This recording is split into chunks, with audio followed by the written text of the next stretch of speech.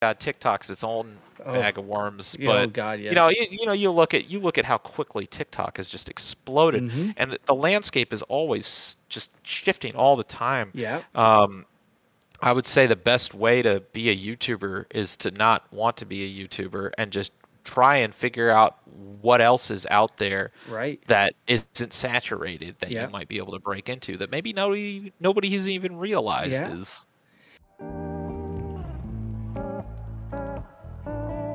Hey, she's a beauty.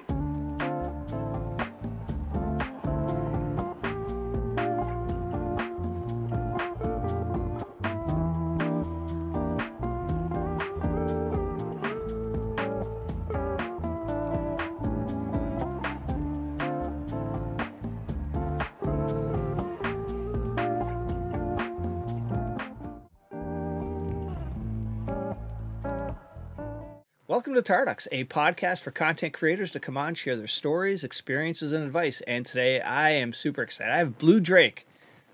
Welcome. What's up, man? How you doing today? I'm doing great. How are you doing? I am good. It's only Monday, but I woke up on this side of the dirt, so it can't be bad. It is Monday. Yeah, no, hey, I've never heard anybody say that before. Woke up on this side of the dirt. Yeah, that is a good thing, ain't it? Yeah, absolutely. All right, so welcome. And what we do to start things off is we do 3 rapid questions just to get the juices flowing. So are you ready? Yeah, sure. All right. So as a little kid, what did you want to be when you grew up? Oh man. Uh it's funny. Probably this. Yeah, nice. That's awesome. Then so you're living the dream. Then Yeah, I mean, I knew I wanted. I also had like this dream to do music, but I do that as well, and Yeah. I make a good chunk off that as well. I would say this is. I have achieved the ideal setup that whatever my child self set upon to achieve is. Yeah. Yeah, I'm there. Excellent. All right. So question number 2 then is, what's the favorite thing about where you live? Like the city or Yeah, like where? my house. Yeah. Well, you pick. It's quieter. It's cheaper. Yeah. It's right smack dab in the middle of everywhere that's nice to go to. Like if I want to drive to Tennessee or New York or Yeah. everywhere, it's just I'm kind of like right in the middle of all of the bigger cities in the East Coast, but I don't have to pay big city mortgages or big city rent, so that's nice. And I still live in a nice enough place that I have like a good airport that's, it's like the UPS hub, so we got direct flights out everywhere. Oh, and that's nice. yeah, it's about as cheap and rural as you can get while still being a big city, which is ideal for me. So Perfect. yeah. All right. So, Enjoyable. and then the final question is the guitar an underappreciated instrument? Yes, yes it is. Yes it is. Excellent. All right. So, who is Blue Drake? Where does the nickname come from? I made it up when I was 9 when my sister asked me to make up a name, and she was making an email address for me. Oh, And she was like, pick a name. And I was like, Drake. That sounds cool. Because, like, I don't know, I was into magic at the time. Yeah. So I was like a dragon. And she was like, that's taken. Pick something else. And I was like, Blue Drake then. And then she was like, that's taken. And I was like, really? And then she was like, put a number at the end of it. So I just finished reading Hitchhiker's Guide to the Galaxy. So I was like, Bluedrake42. And then we did that. But then as I got older, it got really awkward to say that, it was like a dragon. So then I kind of pretended for a while that it was like a duck. I was like, Drake. It's like a male duck, right? It's not a dragon. That's not. But that's not the truth. But that's why a lot of my logos have like ducks in it. But it is okay. It is kind of true though, because like I don't know, everybody called me Drake all the time. Yeah. So everybody just assumes that it's a duck, and I was like, you know what, that kind of makes more sense because I'm kind of goofy and weird, just like a duck. So I don't know. There we go. But, yeah. Oh, so now you have many hats. You have a content creator, you're a game dev, musician, Black Site, which is a Sure. influential company, management company, something like that. Yes, sir. Dad, So I am. what did you do before content creation? Uh, Honestly, always this, man. Yeah. I mean, I could have done other things, but I mean, I can just tell you kind of from the beginning. So, I've always been pretty heavily into music. I kind of started learning piano when I was 5 pretty aggressively. My mom was really interested in it, and she was really interested in me learning it. And unlike my sister, I kind of ended up being really interested in it as Yeah. well. I just love music. So I had studied hard enough prior to going to high school that I actually went to a magnet high school, which is it's kind of like Yeah. I don't know if you have We have those, them up but here. it's Yeah. right. It's like a college, but a high school. Like Yep. it's structured the same. Like you choose your own classes, you have majors and everything. You have to audition to get in. And I auditioned for classical performance and opera. Oh wow. Yes. So I went to high school for that, and I actually toured Italy with a choir. Holy We would cow. sing at the Vatican. I was Wow. bass baritone, and then I would play classical piano in tournaments and stuff like that. And then because of that, when I graduated high school, and I was like, I don't know what I want to do, I got a scholarship to IU for Yeah. the same thing, for opera and for classical piano. Yeah. But throughout this entire time, I just happened to be very interested in video games, but I didn't ever really saw that as a career. I just love video games are dope. Like I Right. never it was a pastime for me. I never really thought it would turn into anything like this. But Yeah. then again, I don't think anybody that does what I did at that time who became YouTubers doing this Yeah. like I don't think anybody thought that it was going to turn into this kind of an industry that it's turned into. Right. But yeah, I played video games on the side. I really wanted to do. There was a time when I was in college and I was still kind of exploring what my life and what my career was going to be like. There was a time where I was really interested in possibly pursuing a career doing audio engineering or composition for video games and for movies. So I had a minor in studio engineering. Yeah. Well, it actually wasn't. It ended up being a major. It was so easy to get multiple majors in the music field. So Yeah. I technically had 4 majors, but Holy cow. they were so. It's not like I was double majoring in Yeah. like chemistry and music. It's like four disciplines where it was classical composition. So just like finale, writing notes, Yeah. and then studio engineering, and then classical voice and classical piano. So those were my 4 concentrations. Oh, wow. So I was kind of trying to figure out what that was going to turn into. I was really into video games, really into computers. Yeah. One of the reasons I was really into computers is because my sister was very into computers.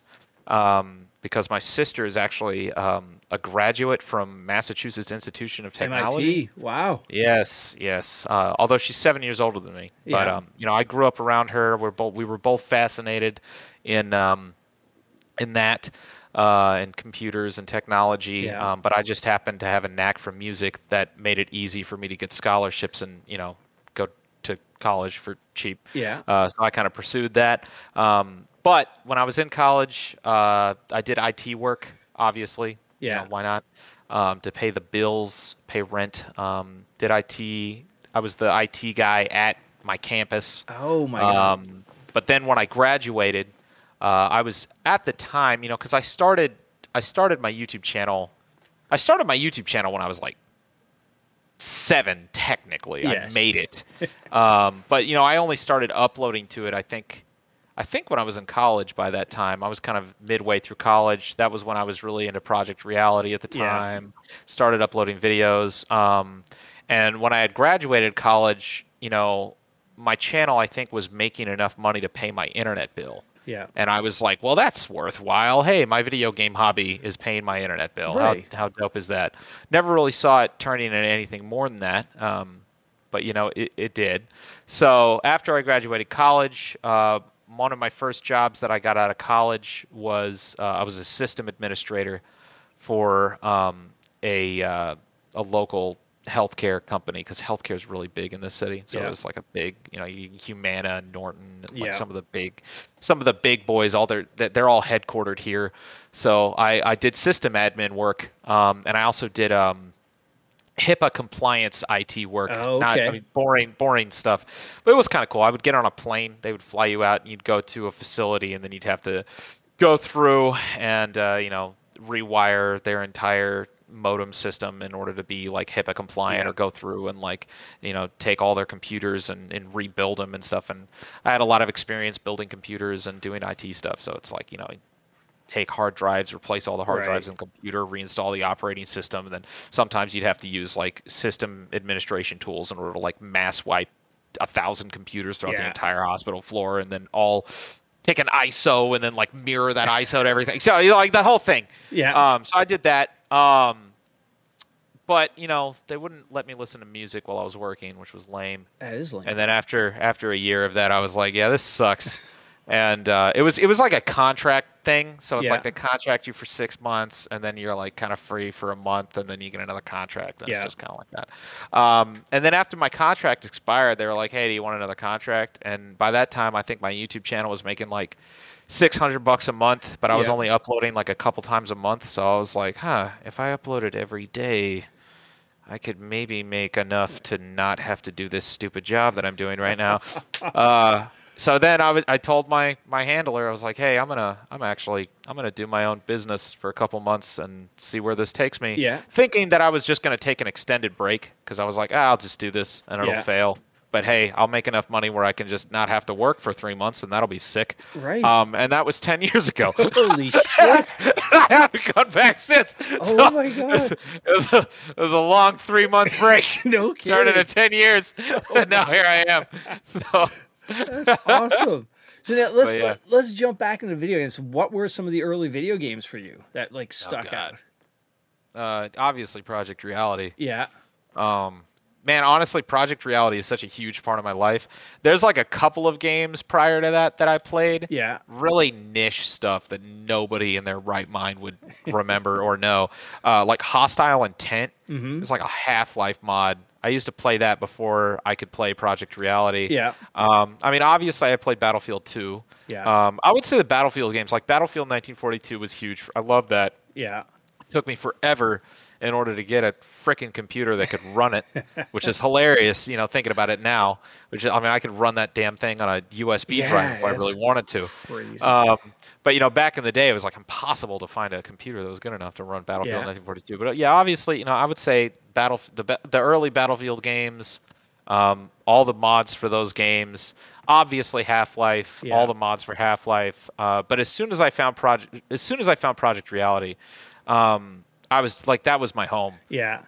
And I had played other things, like I played Arma, and I just remember getting pissed off at Arma just all the time, just not being the type of game that I wanted. Like just play. Like, don't get me wrong, I like Arma, but at the time it just didn't feel right. It just didn't give me the experience that I knew could exist out there. And as soon as I found Project Reality, I was like, oh my God, this is it. This is it. This is all I'm gonna play. I'm done. I'm done. Oh, wow. I found it, and I did. For like literally for like 5 years, it was like that's it. I built my entire career around it. So some of my best friends, are all from Project Reality, and that was it. But now Project Reality is old as hell. Yeah. And as am I, as am everyone. We're all, life goes on. Yes, absolutely. So nothing is eternal. But now we're now there's Project Reality exploded, and the shrapnel of all of the developers in the community have gone out. Squad and Hell Let Loose and Postscriptum and everything. Our game and probably a billion more games that is just the ripples that Project Reality created back then are still traveling through That's wild. the universe. But yeah. Oh my God. That's it. That's basically my whole story, honestly. All right, we can just end the That's pod. the whole thing. Yeah, we're good. Yeah. No, but seriously. So, out of and what are you playing these days? Besides working on your game, anything that sticks out that you're enjoying playing today? I don't know. That's an interesting question. I feel like we live in a very strange time. When I was younger, there was a hunger to find the experience, to find the game that really satisfied the need that a lot of me and my friends had for, like either realistic tactical shooter and it was so difficult to find those games and to find those experiences that when you actually did find a community that finally catered to that, it was a really strong feeling. It was usually a really strong community. I would say nowadays we live in an interesting time that is completely opposite of that. And I'm still kind of navigating what that means to me and how that's going to affect things. But now we live in a period of saturation where there's so much of everything that it's significantly more difficult to find a tight-knit community that is dedicated to a singular vision because there's just so much. And it's not necessarily bad, but it is a completely different universe, and I think it's going to have a completely different effect on the type of people that come out of it. Like if I was molded by Project Reality and the era from which Project Reality existed, it'll be interesting to see what the type of people who are like me but are kind of starting their careers now. It's interesting to see how this environment is going to shape them because it's a very different environment. And I would say for me, it's obviously I have my own game, and one of the reasons I built my own game was so I could have that sense of community with a group of people that I really enjoyed being around and who believed in the same things that I did. Yeah. And I think Operation Harsh Doorstop has really been that for me. And for our community, where we can finally have a place to kind of like build our own vision. Yeah. But there's so many other projects that it's very difficult, I think, for a lot of people to find a place that they can call home again. Everybody's so constantly distracted, and everybody is constantly getting pulled away. And in a lot of ways, the companies and the studios that are building these games, like their objective is to constantly pull you away. The amount of advertising and how much more effective advertising is getting, and how much more, it's making people just constantly scattered in terms of their attention. Yeah, so you hit it right there. Attention. It's the short, the YouTube Shorts, the TikTok. People's attention spans are just shrinking down. Yep. Yeah. And again, it's not necessarily bad. It is different, though. It's a different world. It's a different landscape, and it makes it difficult to do the same kinds of things because, you look at Project Reality. Project Reality, the only reason that project was able to exist was because there was nothing else. Yeah. And there were so many people that dedicated so much time to building that project because there was nothing else. Yeah. But nowadays, it's there.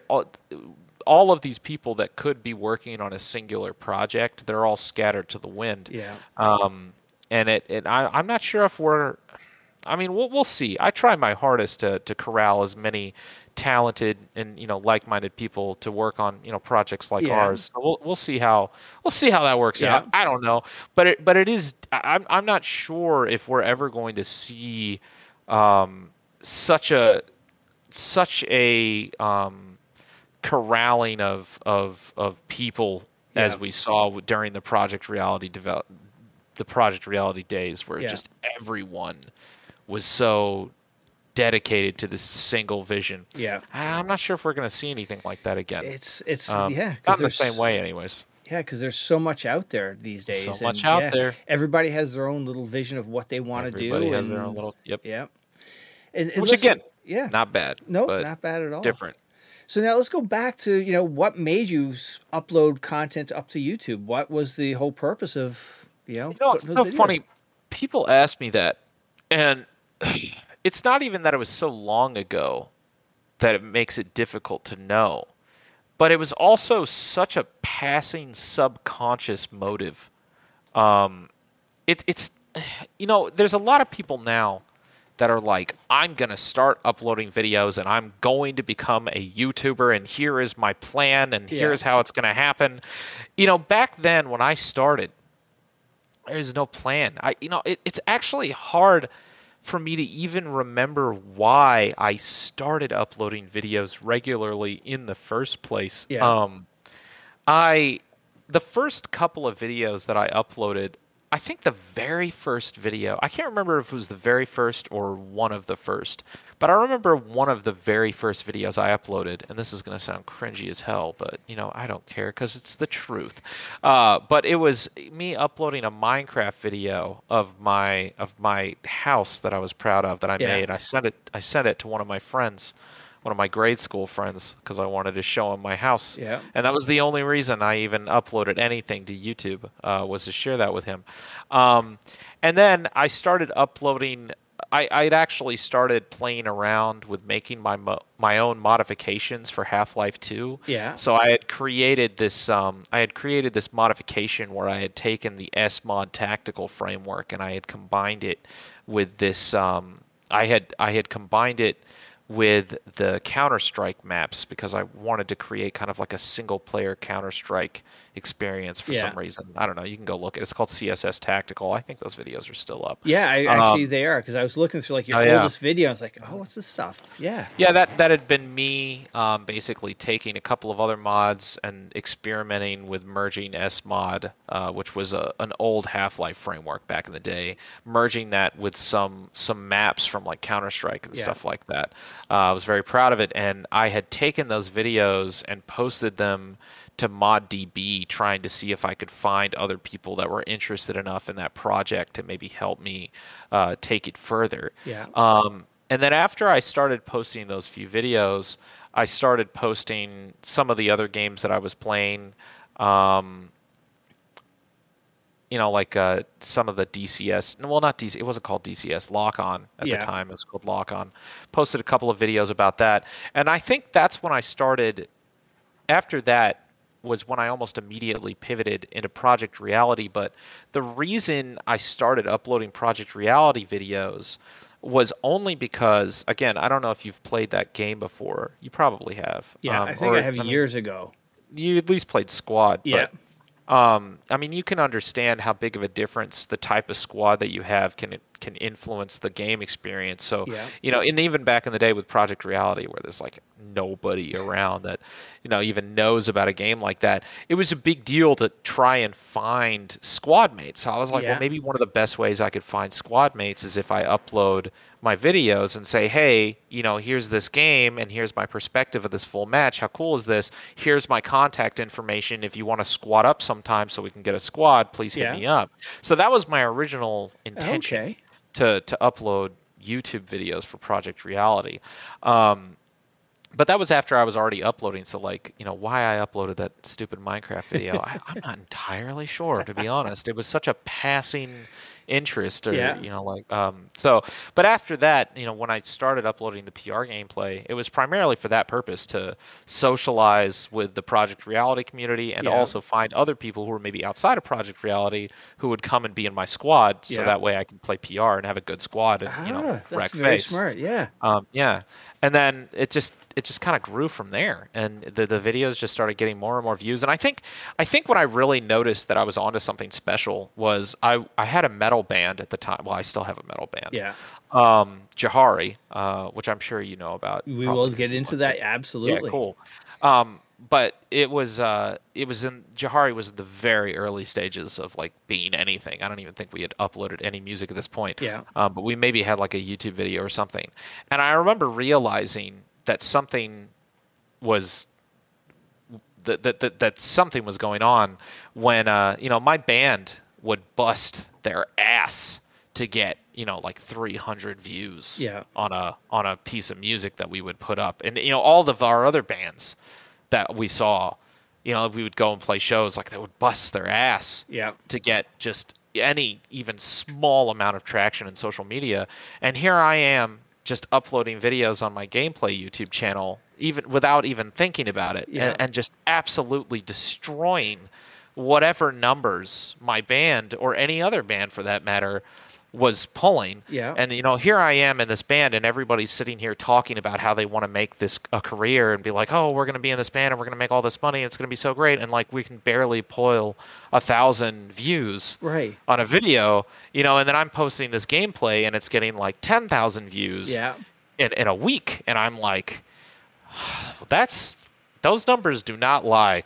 You know, Right. and that something is going on here. And honestly, that's kind of how I live my life. I don't I I am a very scatterbrained individual, but to be fair, it's actually helped a lot, because one of the ways that I even found my way into the career I have now is I don't really plan on getting into the industries or getting the careers that I have. I try a whole bunch of stuff, and I do a whole bunch of stuff. And then after I do that stuff, I look back and I say, all right, which of these random things that I have done, which of them have done the best? Yeah. And whatever that is, whatever the answer that is, I do that more. And I think there's a lot of people out there where they just get this idea where it's like, I want to be this, and I will now do everything. You know, back in the day, it was being, you know, the vocalist or a guitarist in a band, and people are like, I'm gonna be a rock star. Right. Well, it's like, well, how are you gonna be a rock star? I don't know. How are you gonna make money as a rock star? I have no idea. I'm just gonna do it. I'm just gonna go out there and play guitar, and it's gonna happen. Yeah. But you know, nobody really thinks about the logistics of how that works. But as soon as you start not thinking that way, where it's like, don't choose what you want to do and then do it. Just try a bunch of stuff. Yeah. And then see what works, and then focus on that now. Because, you know, it's funny. I almost see people talking about being a YouTuber now the same way that people used to talk about being a rock star. Yeah. When I was a kid, That's it's like, I want to true. be a YouTuber, and it's like, okay, how? I don't know. How are you going to make money? I have no idea. What are you going to do? I'm just going to play games. That's how it works. Right? I'm going to play video games, and I'm going to make money. And it's like, okay, it's just same thing like when I used to hear people talking about being a rock star. And it, you know, it's funny. I actually think that nowadays there's probably entirely new opportunities that people don't even realize are happening, that might even be bigger than being a YouTuber. Yeah. But everybody's so fixated on the thing that everybody wants to be, that they're probably missing out on these new opportunities. Kind of like back in the day. Yeah. You know, nobody knew what a YouTuber was. Nobody cared about being a YouTuber. It didn't make any sense. Whenever I told my friends what I was doing, they were like, that's stupid, you nerd, and then they wouldn't talk to me anymore. And now those same people are coming back begging me for advice because their kids want to do what I do. Right. You know, all of these people, and it's like, man, it's too late. It's too late for that, dude. Like, you can tell them to find, you know, even, I mean, God, TikTok's its own bag of worms. But God, yes. you know, you look at how quickly TikTok has just exploded, and the landscape is always just shifting all the time. Yeah. I would say the best way to be a YouTuber is to not want to be a YouTuber and just try and figure out what else is out there that isn't saturated that you might be able to break into, that maybe nobody has even realized is. Yeah. Like a few months ago, I had Clintus on, who was he had his family. He was vlogging. This was 10 years ago. And way before everybody would give him the stink eye when he was like, holding the camera and doing those things. But nowadays it's just, anybody can do standard. that. Yeah. Now it's the standard. It's crazy how things Funny change. how the world works. Yeah. Absolutely. It was very interesting. So now, after you started doing the YouTube thing, when did you start live streaming? When did that happen? I hated live streaming. Oh, okay. It's funny. I'm not really a streamer. I'm a YouTuber. Yeah. I'm a video producer that had to stream. Yeah. Because if you didn't stream, then because I saw a tweet from you relevant. About Twitch the other day or last week or something like that. Yeah, I'm very frustrated with Twitch. Yes. I don't like Twitch. Oh God. Oh, that. It's funny. It's kind of a continuation of my statement from before of how much the landscape is constantly evolving. I think because I'm an OG, because I'm from way back. Yeah. I probably felt about live streaming then probably about the same way that all the current content creators feel about shorts. Yeah. Where it's like, well, I'm not a big fan of this, but it's definitely the future, and I've got to figure out how to like it, or this ain't gonna work. Yeah. No, that's true. So with streaming, it's funny. I've never really picked up a streaming career. I still remember exploiting the algorithm super hard when live streaming was first introduced. Kind of in the same. YouTube does this every single time. Every single time they implement a new feature, Yeah. they never implemented. I mean, I don't know. Maybe they do this on purpose, but basically, if you're one of the first people to adopt using one of their new features, the feature is usually implemented in a way where you can exploit the hell out of it. Okay. And you can get a lot of exposure, and you can just and it's just like how shorts are now, how shorts have been honestly for the past couple of years, where it's just like it's so new, but you can exploit the hell out of it. I did the same thing with live streaming because back in the day, the way YouTube originally implemented live streaming is they were kind of sitting there trying to figure out how to shoehorn it into their VOD system. Yeah. Because they're basically in the same way that they're reacting to TikTok now, and they're like, "Oh God, we got to do shorts, but our system isn't really built to do shorts, so now we got to shuffle everything around." Back then, it was Twitch. It was like, "Oh God, Twitch, we have to compete with Twitch, but our system isn't really built for live streaming, so we got to shoehorn in this live stream system." And the way it worked was on Twitch, I mean, you just did a broadcast and then you ended it. But on YouTube, everything was so centralized around VODs that when you did a live stream immediately after, it would become a VOD. But the way they had it implemented before, they couldn't really have it be very seamless. So kind of the way it worked in the back end is when you were done with a live stream, it would take that VOD of the live stream and it would re-upload it as a separate video. Oh, shoot. But then, because they don't want to piss off all their content creators, all of the views that the live stream got, they would immediately add to the VOD of that live stream. And that really can I curse? This is your pod. We can go whatever. Perfect. Yeah. That really fucked with the algorithm's brain. And the algorithm would be like, "Oh my God, this video just got 10,000 views in the first millisecond of this vlog being uploaded. We need to show this to everybody." Oh. So, for a period there, I just did all of my videos as live streams, basically. Like all the reactions, all of the normal coverage. I'm like, well, I'm just going to treat this like a live stream. I'm going to live stream for 30 minutes, just as long as my normal video would be. And then I'm going to end the live stream, and then it's going to be uploaded as a VOD, and it's just going to absolutely decimate everything. Oh yeah, no, my God, the past 10 years has been me. It's kind of addicting because I think every single content creator you talk to, there has to be an element of them that is kind of about like the numbers and the algorithm and kind of like exploiting and like understanding how that stuff works.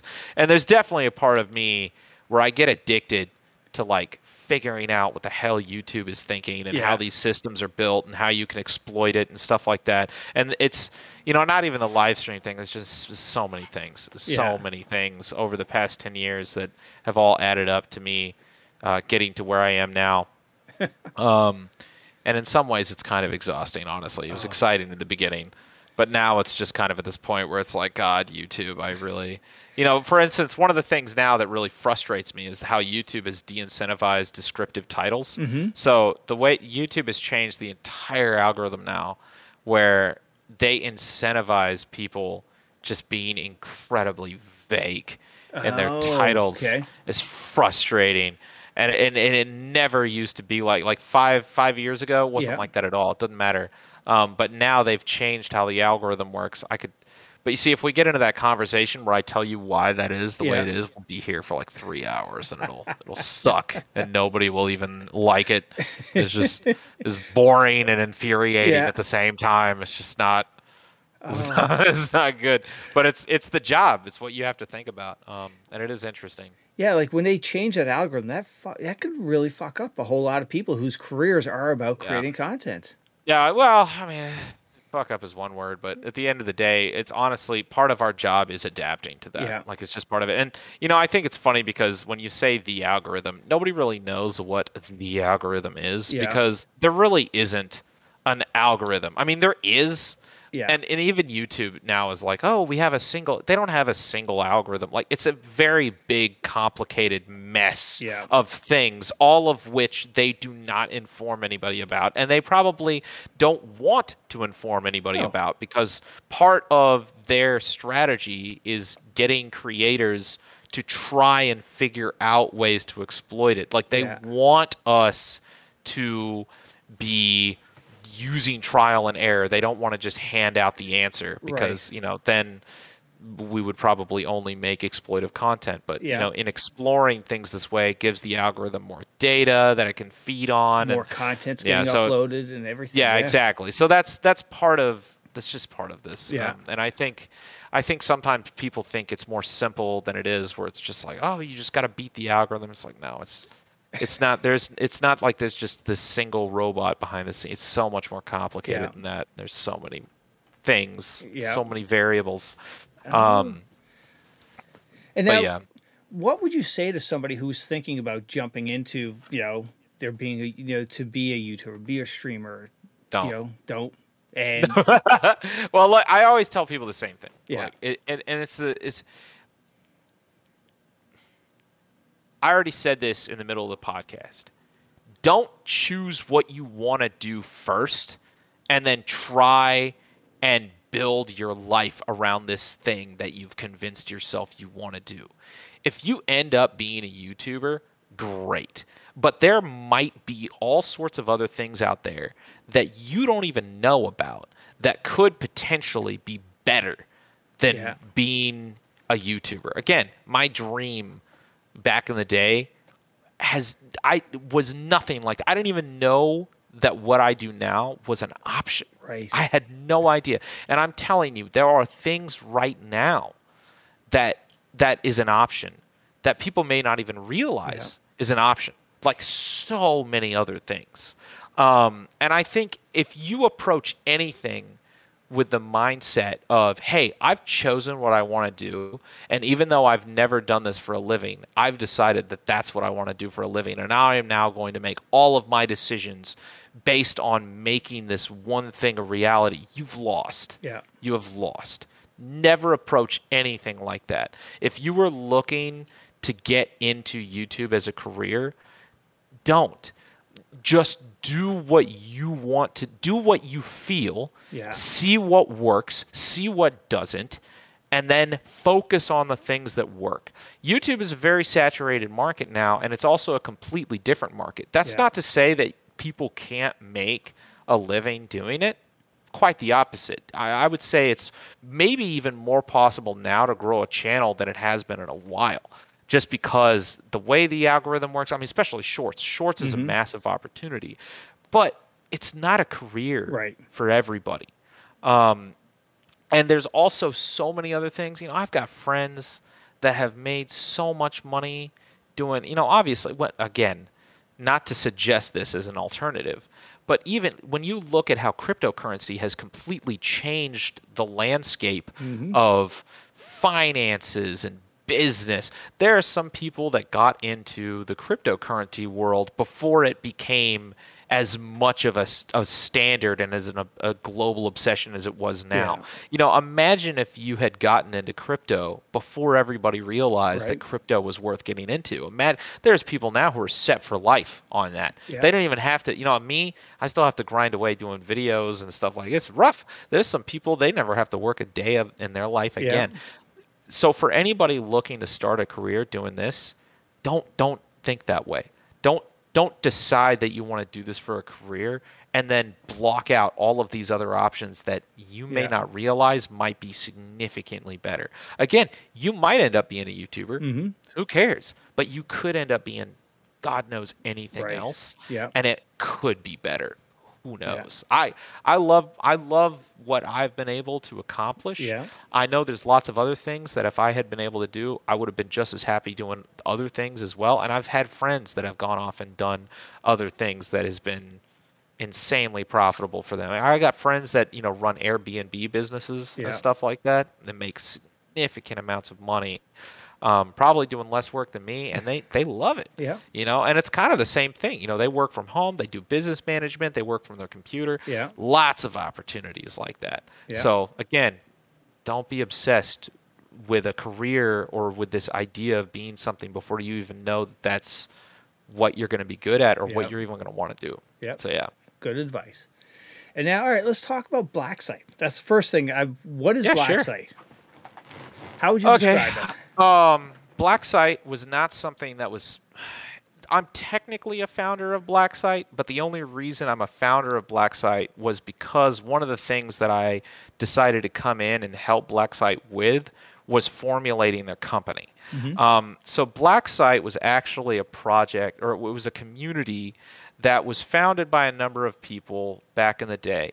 I don't know the entire history of it because I actually wasn't there for some of the beginnings of it. I know that Clean, he's a big prominent streamer. He had a lot to do with that community way back in the day. But also Devil-Eyed Elvis and Gooms. I don't know if you know. I don't know those. No. Okay, so Devil-Eyed Elvis and Gooms, they're the other two owners of Black Site. And they were the ones that were running the community before we met. Hang on. Was Spinachy a part of this as well at some point? I have no idea. Oh, okay. Maybe. All right. Because, I had... Again, I came in kind of in the middle. Yeah, okay. Essentially what happened was Black Site was this large community. I was friends with Clean, Devil-Eyed Elvis, and Gooms. Yeah. Gooms and Devil-Eyed Elvis were moderators for that community. Clean kind of in a way, as I understand it, kind of like started it, but I think he kind of eventually, they kind of went their own separate ways. Yeah. I had come in and talked to Elijah and Gooms, and one of the things that I offered them was there's a lot of people in this industry that say that they have a company or say that they have a business, and they actually don't. Like, they don't have a registered LLC. They don't have a corporation. And, there's a lot of people that will be like, I'm going to sue you. And it's like, do you even have the capability to do that? Like, there's a lot of empty threats, and there's a lot of people that just don't know. And one of the things that I did is I came in and I talked to Gooms, and I was like, look, if you guys really want to turn this into a business, you're not a business right now. Yeah. I actually have a way where I can come in and I can help turn this into a thriving business. And in exchange, I have all of these other things that I want to do. And I had kind of explained to them, I was like, look, because this was before Operation Harsh Doorstop was even on anybody's radar. This was before I had even announced really anything for it. What I said I needed was I needed another arm to help me with both some visions that I had for like influencer management and stuff like that, kind of like building a team of creators that, where we could kind of like create content together, but then also doing things like managing our sponsorships and some of the business aspects of those things. Like I really needed people to help me with that. And then in addition to that, I kind of wanted to tell them about this whole vision I had of content creators making our own video games instead of having to rely on studios, and that I would actually need, a company to help me with the marketing of that and the management of that community. And essentially I came in and I was like, hey, I will give me a third ownership in Black Site, and I will structure the entire company for you, and then we can run it together, and then you can come on board with me and be basically my right-hand marketing and business management arm for this whole vision I have of doing game development. And it's been working out pretty well so far. So that's the whole arrangement. So it's like the original Stream Team, essentially, but the added element of development possibly. That's really slick. Yeah, and we've kind of even structured things where maybe at some point Black Site could have its own line of like games, because we built Operation Harsh Doorstop with the goal of licensing it out to other studios so that they can make their own games. So we licensed out Operation Harsh Doorstop's core framework to Microprose, so that way they can make their own games. They made Warfare 1944, which we're still kind of negotiating the future of. But that was kind of an example. at some point in the future, it would be cool if Blacksite had its own game and then had maybe something. So that was something that we had talked about, that we're still kind of talking about. Although, we kind of got a lot of work to do on our existing stuff before we kind of dive into that stuff more. But yeah, that's kind of like the whole. That's slick. An overview on that. Yeah. And there's lots of things. I used to, again, everybody hates this. Well, they don't hate it, but it has a horrible reputation, which kind of doesn't matter anymore because it doesn't exist. But I used to work for Machinima. Oh, okay. Kind of. I wasn't really one of the high up people there. I was kind of a lowly partner. I had kind of like a custom arrangement with them, but. Unfortunately, a lot of people obviously have had a bad experience with Machinima. Now, did you work with? Did you know Deadly Slob? No, I worked primarily with the staff at Machinima and my own little entourage, because Big and Karmakut was with Machinima with me for many years. It's a shame. We all had a fantastic experience with Machinima. We loved Machinima, but I think that's partly because we had such a close relationship with all of the people there. Like when I work with a company, I don't really work with a company. I work with the people that I know inside the company. And I happen to know a bunch of people inside Machinima who have all gone on to do absolutely amazing, incredible things that has nothing to do with Machinima. And I had a great experience with them. Still have a great experience with them now. In fact, my manager at Machinima is still technically my manager because she works at Facebook, and that is one of the reasons I've been a contractor. Well, I'm not sure. How much can I talk about? I guess I'll just say that's one of the reasons I've been partnered with Facebook's program over the past many years, although I can't disclose too many details about the relationship because non-disclosures and stuff like that. But yeah, and I had another friend who went on to create like an incredibly massive like fashion business empire, Alex Costa. I hope he remembers me. He was such a cool guy. He is so incredibly famous now, but he also used to be one of my managers at Machinima. And then he went out and made his own influencer kind of fashion play, and now, oh my God, he's so insanely famous. But lots of people that I worked with at Machinima, and we had our own kind of like little management entity. It was called Volcanon. Nobody would have known about it, but I had this idea where I was like, hey, I want to have my stream team. I want to have a group of people where we can all be kind of under a single umbrella. But then obviously Machinima imploded, which is a shame, but I also totally understand why, because there was a lot of weird mismanagement in the higher up areas. But we had our own little insulated group of friends and staff that we were all friends with. So, we all went on to greater things and kind of stayed friends. But that was one of the reasons I wanted to work with Blacksite and create Blacksite as like an official business entity. Because I still had all of these things that I wanted to do with influencer, stream team stuff. That we've been doing with Blacksite. I know Blacksite was managing Karmakut for a long time. He's gone on to a much bigger company now, so congrats to him. He's awesome. But we worked with him really closely. We still work with a whole bunch of other influencers really closely, and it's a good relationship. Oh, cool. Pretty neat. Works out. Now, who else is on? Now, who is still on a part of Blacksite from a? I don't want to go into that. We'll edit that. We have a number of people, but I don't want to disclose the roster. No worries. Right. So, Operation Harsh Doorstop. People I like. Okay, cool.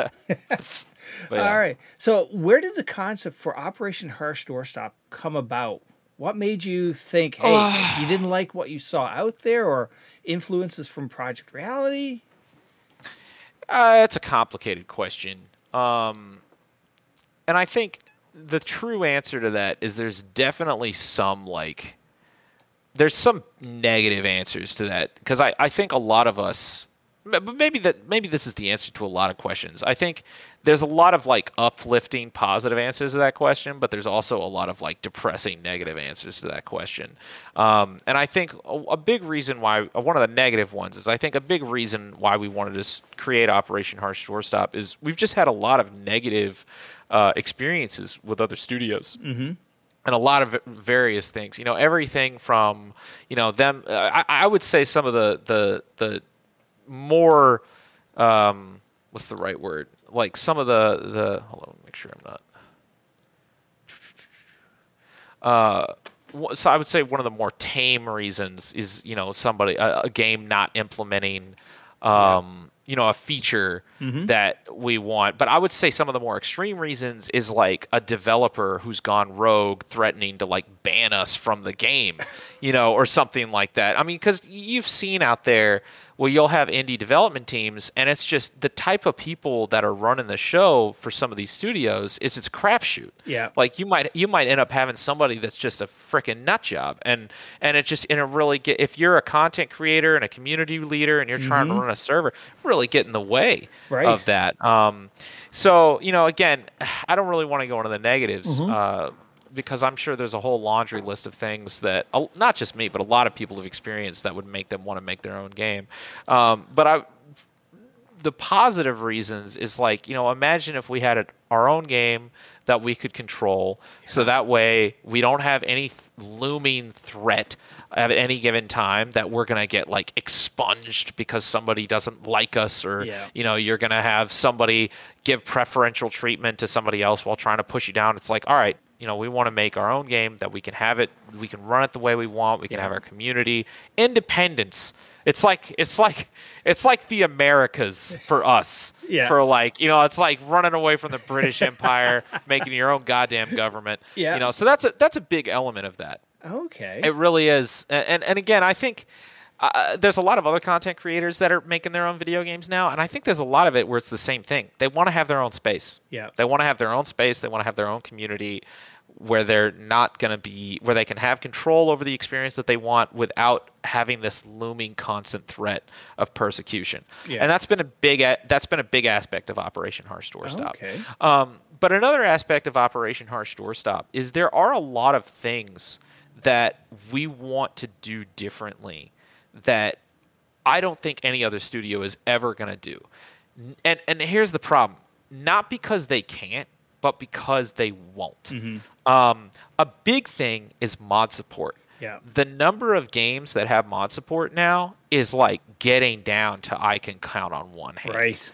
Like it is so rare. And the problem is that mod support is so crucial to a content creator's livelihood that if you have a game that doesn't have mod support and you want me to build like a livelihood covering that game, you're, I don't know what's a good way to say this. Like it's not going to work. I have so many people, you'll have even look at EA. EA would fly me out to Redwood Studios and all this stuff and be like, aren't you excited about this game? And it's like, is it going to have mods? And they're like, well, no, but like you could totally like stream this game every single day. And it's like, until what? Until you guys abandon it and make a new one? Like nobody's going to watch that. Nobody's going to watch that. I need mods. How am I going to set myself apart from the other billion streamers out there streaming not just the same game, but the exact same footage of the same map that has nothing different? But then you look at stuff like Grand Theft Auto and like 5M, every single streamer is completely unique because they can have their own servers, they can have their own experiences. And it's funny how much Rockstar hates mods for that game. But mods is the lifeblood for these content creators. And one of the biggest reasons that I started making Operation Harsh Doorstop wasn't cringy name at all.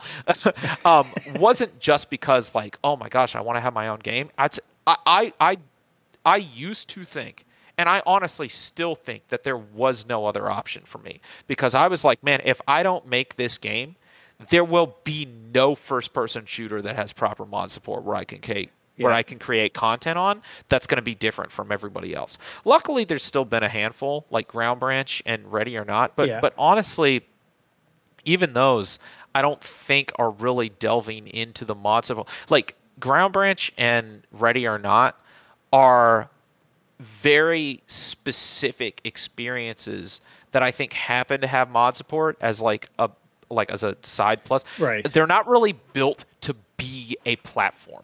Like Ready or Not, it's not like Ready or Not is like, oh man, we are a modding platform. It's like, no, we're a SWAT tactical shooter that Right, just it's happens to have mod one-dimensional support. that you can only do Which so is much not with. a bad thing. No. But again, it restricts my ability as a content creator to really create interesting experiences versus something like Arma or Yes. Gary's Mod or even 5M, hilariously enough, even though Rockstar hates them for existing. Yeah. But those games are platforms. That is like, Right. I can use this to, and that's what I want to make for Operation Harsh Doorstop. Yeah. That's honestly what Battlefield 2 was to a pretty big extent. Yeah. And that's what I really was hoping Squad was going to be when I first started kind of like having a relationship with them. But over time and watching their trajectory, I started to realize they weren't really interested in building as much of a platform as they were building just like a straight up advanced and secure military simulation game, which is fine. But I think if you were to try and say that Squad is even close to Arma in terms of being like a platform / sandbox, like, I'm sorry, it's just not. It's a great advanced and secure simulator, you know, but it's not a platform. Right. You know, you're not going to be playing Wasteland on Squad, at least not very easily. I've seen some people trying to mod that in, but like the amount of stuff that's just hard coded to that AAS experience, it's so hard to get through. And Operation Harsh Doorstop, that's what we wanted to be different. And I think it's funny because I think it's our greatest strength, but it's also our greatest weakness because I think some people look at it and they're like, oh, but this looks so generic. And we're like, that's the point, though. Right. Like, that's the point. Like, the You're point like a Lego was... system. Here you it's like a have Lego system. It's like, here is a generic game that has all of the bits and pieces that everybody else has, but the difference is we let you take it apart and make what you want. Like, that's the objective. And like, that would be like saying Gary's Mod is generic. It's like, okay, it's like, oh, Gary's Mod, it looks just like Half-Life 2. And it's like, yes, yes, yes. So when people say that like we look just like Squad, it's like, yes, exactly. It's like Gary's Mod looks like Half-Life 2. Like, of course it does. Yeah. Well, even so, you know, a simple example would be like, you know, Sony's little Big Planet. That was a base, and you could, you know, we build all things off of that. I will say, but you see, the thing is the difference between us and Little Big Planet is they have so much. Their engineers have been able to build so many more like underlying systems that we're still in the process of working on. Like, don't get me wrong, I wish Operation Harsh Doorstop could have like a full-blown in-game mission editor and all this other stuff like right here, right now. But that stuff, it's gonna take time. And right now we have a full-blown SDK, and you really can create whatever you want right now. But I think because the game is still like, we haven't really officially released yet, and we're still kind of like in this limbo phase of still kind of developing the initial launch. I don't think people have really pieced together how much you can do with it even in its current state. So right now you can really do whatever you want, but here soon we want to continue iterating upon it and you know, obviously release it to the public. You know, once we get Steam Workshop support in, I think people are going to be like, I think that's going to be a big aha moment, and people can start kind of seeing what's possible. And then over time, we just want to keep expanding that possibility where people can utilize it more and more to do whatever they want with, and you know, hopefully eventually have in-game mission editors and all sorts of other stuff in addition to all of the other features that we already have, like the single player and the co-op and the bots and, you know, the PvP or the PvPvE, or, you know, even the bots. I'm super excited about the bots. Like, once we get to a point where people can make their own game modes, I think they're going to find those bots are going to be very useful. Because it's going to be like, hey, if I want to make like a, you know, like a stalker style game mode, like, you got your NPCs right there, and they've already got like a lot of features that not a lot of other games are going to have when it comes to AI. So yeah, I don't know. Lots of excitement in that space, but you know, still a lot of work to kind of get it to where it needs to be so everybody can finally start enjoying it to its fullest. Now, how would you describe the state of it today then? I mean, I would again say that the state of it is entirely playable, entirely functional, and you can totally do whatever you want with it. If you want to download the modding SDK, but because it's not technically released and the playtest is still closed, I think just there's not been that critical mass of people poking around inside of the SDK to really unearth the true potential of what you can do. But I think we're going to get there pretty close, or pretty quickly after we launch the game. So. Cool. And at any upcoming milestones that you're looking forward to? You said the bots are coming, Steam Workshop. Yeah, so our plan right now is we're going to be launching in February. Yeah. And again, we can only do so much. Like, I got to tell you, man, I'm exhausted. Like, it has been a massive time investment, energy investment, financial investment just to get to where we are. Yeah. Which, if you were to look, I mean, again, I think people really underestimate the amount of money that some of these other studios have, because we have had like a fraction of those resources. Yeah. And it has been exhausting pushing ourselves to get to where we are. But I'm really happy with where we are, because I think that what we've accomplished is on par in many ways to studios that have literally 100 times. And I'm not exaggerating. Yeah. Literally 100 times the amount of money that we have. And the milestones that we're working on right now, I mean, I'll just list them, because February is our planned early access release date. Yeah. And even though there's lots of other things that we were pushing to do, you know, we actually have the majority of the vehicle framework done, and we have a whole bunch of other stuff, but we had to be honest with ourselves and the amount of resources we have. Right. We're like, all right, on early access, we're going to push a really great infantry tactical shooter that has single player, multiplayer, and cooperative modes, but it's going to have full Steam Workshop support. It's going to be completely free, and it's going to be supported. Because there's actually other games out there, and this is what really drives me nuts, is there's other games out there that could have literally done exactly what we're about to do, but they just straight up didn't for some reason. But if you were to look at I already forgot what it was, Battalion Legacy, was that what it's called? Yeah, they released their game, and they're actually kind of a very similar project to us. They have Unreal Engine 4. Man, you know, it's funny. I did an interview after I did that video. I don't know if you saw that video I did about that. Did you see that? I don't think so. I had done a video talking about Battalion Legacy, Battalion 1944, and how kind of like disappointed I had, or how simultaneously impressed I was with the free release of their game, but also depressed with how they released it. Do you know the story of how that went down? Okay, so there's this game called Battalion 1944. It was an Unreal Engine 4 first-person shooter. They had raised a significant amount of money on Kickstarter, and they actually did it. Like, they made this game that was kind of like a World War II Call of Duty multiplayer game.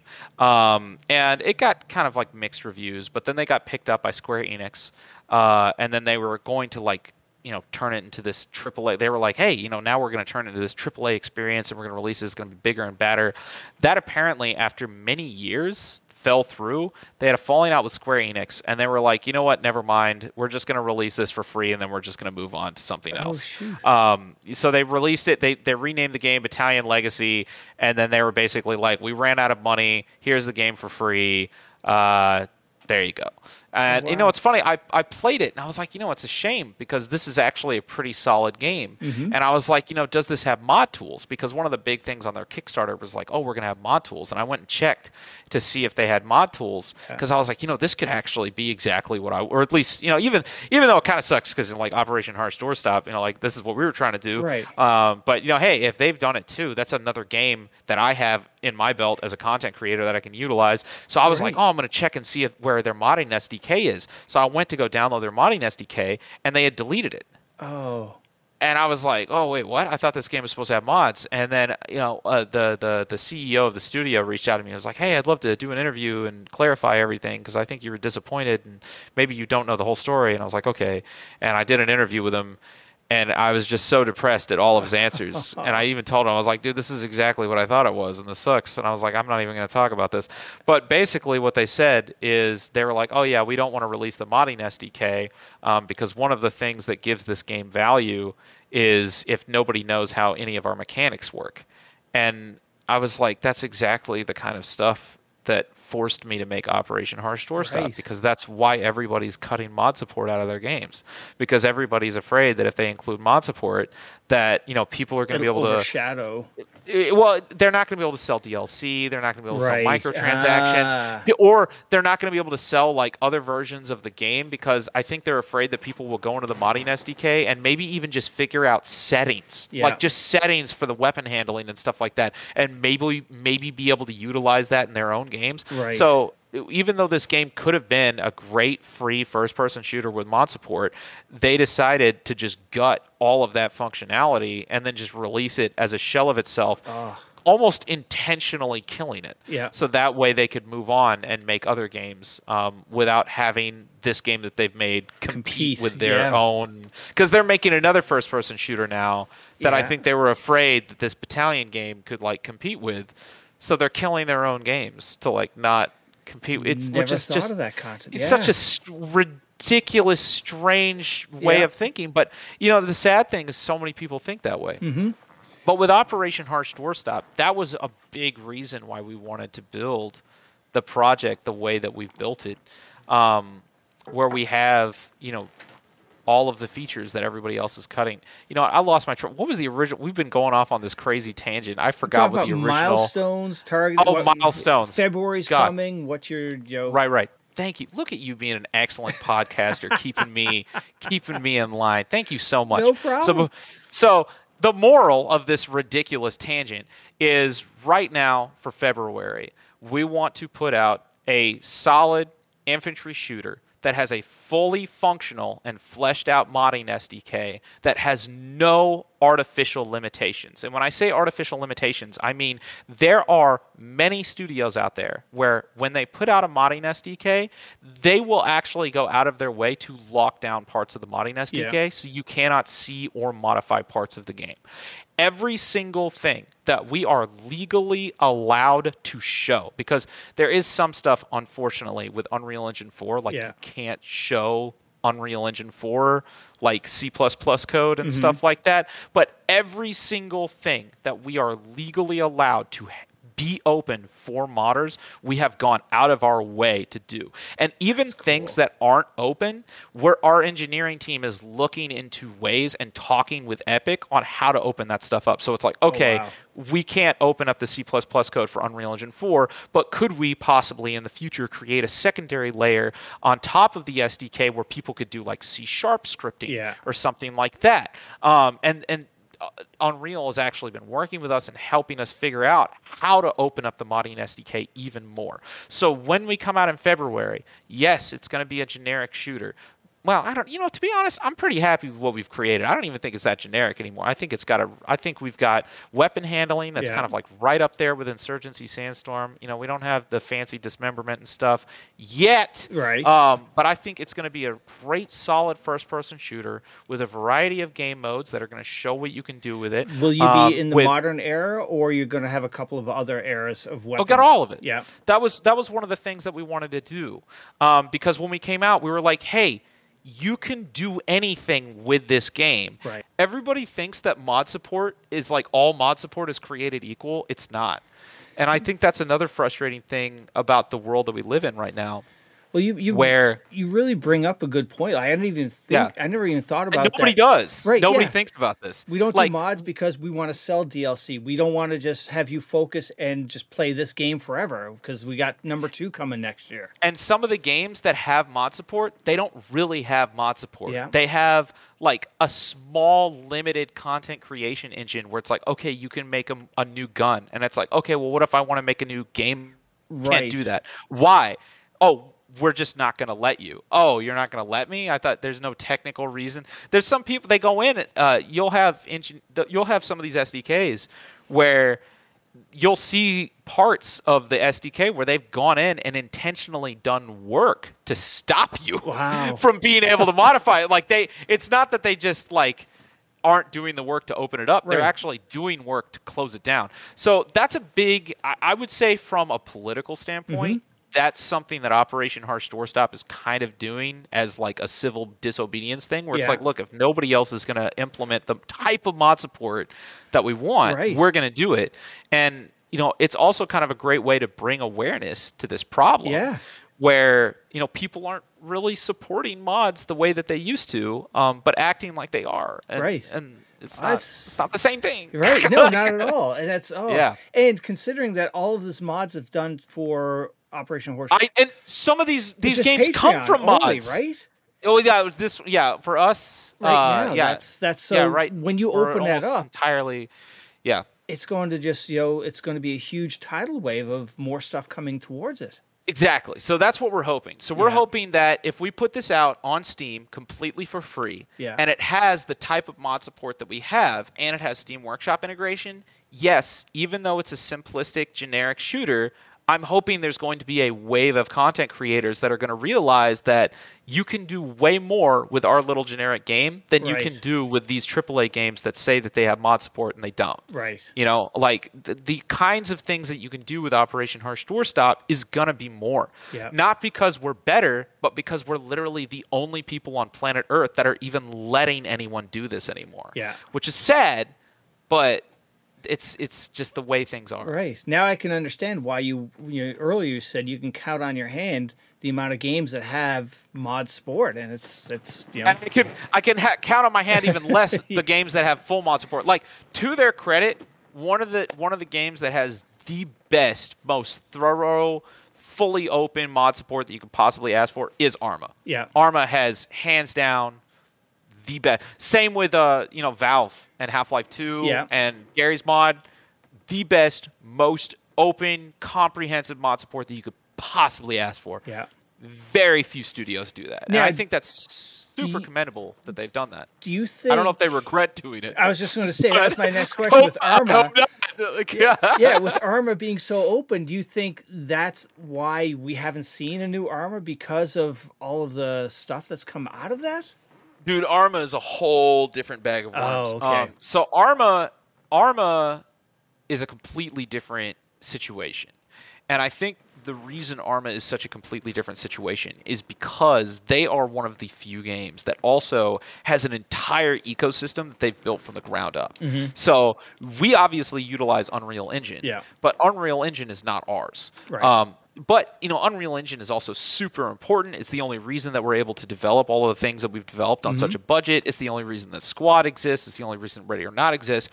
Arma, and I think one of the reasons that Arma doesn't have to worry about mod support as much is because if you create a mod in Arma, you think you're going to be able to just copy and paste that in Unreal Engine and make a standalone game? Fuck no. That's not happening. If you get really deep into Arma's ecosystem, you are stuck in Arma's ecosystem. They even have their own proprietary coding language and everything. So if you get really good at the scripting languages within Arma, that's not really going to translate. Like, you can get good at programming and you can learn like a lot about programming from scripting in Arma, but the language itself is not going to translate directly to other game engines, which I actually think they use a lot as a recruiting tool, because a lot of people who start modding for Arma end up getting jobs at Bohemia Interactive, mainly because they can't get jobs elsewhere because they just spent all this time learning how to use Arma. Yeah. Like, they can't. That doesn't translate. So now with Arma, they've now created their Infusion engine, which is again completely from the ground up, which is impressive. And I think one of the reasons there's not very many other games that have mod support like Arma does is I think part of Arma's business strategy is creating a engine that is widely adopted by a lot of people. I honestly think that's kind of Epic's angle as well. Yeah. There is, once you get to a certain tier, like once you get high enough up the commercial ladder or whatever the hell it is, I have no idea. Once you get high enough up the ladder, I think there's a tipping point where your objective is not monetization, it's just adoption. Yeah. It's like you need to get into as many hands your shit.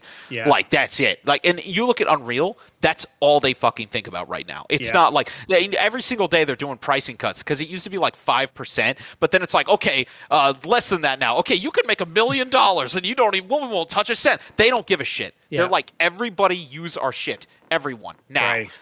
why do they feel that way?